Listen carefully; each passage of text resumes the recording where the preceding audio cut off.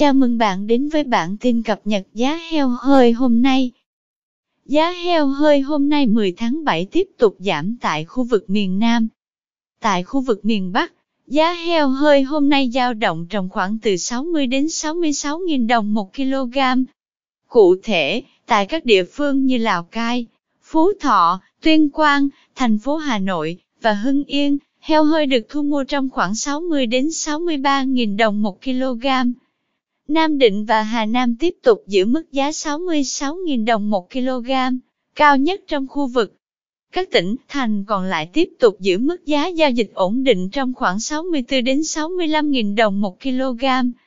Tại khu vực miền Trung, Tây Nguyên, giá heo hơi hôm nay dao động trong khoảng 57 đến 66.000 đồng 1 kg. Trong đó, Hà Tĩnh, Quảng Trị, Quảng Ngãi, Quảng Bình, Thanh Hóa, Thừa Thiên Huế và Nghệ An hiện giao dịch trong khoảng 63 đến 66.000 đồng 1 kg.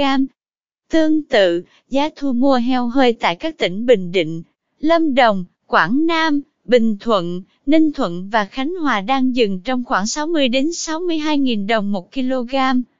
Tại khu vực miền Nam, giá heo hơi hôm nay dao động trong khoảng 53 đến 62.000 đồng 1 kg. Hai tỉnh Vĩnh Long và Bình Dương giảm 2.000 đồng 1 kg so với hôm qua. Hiện thu mua heo hơi lần lượt với giá là 56.000 đồng 1 kg và 59.000 đồng 1 kg. Cùng chiều giảm còn có thành phố Hồ Chí Minh khi điều chỉnh giảm 1.000 đồng 1 kg xuống còn 57.000 đồng 1 kg. Giá ở các địa phương khác không đổi, mốc giao dịch cao nhất là 62.000 đồng 1 kg có mặt tại tỉnh Long An và Bình Phước. Cảm ơn bạn đã theo dõi bản tin cập nhật giá heo hơi hôm nay. Chúc bà con chăn nuôi một ngày mới tốt lành.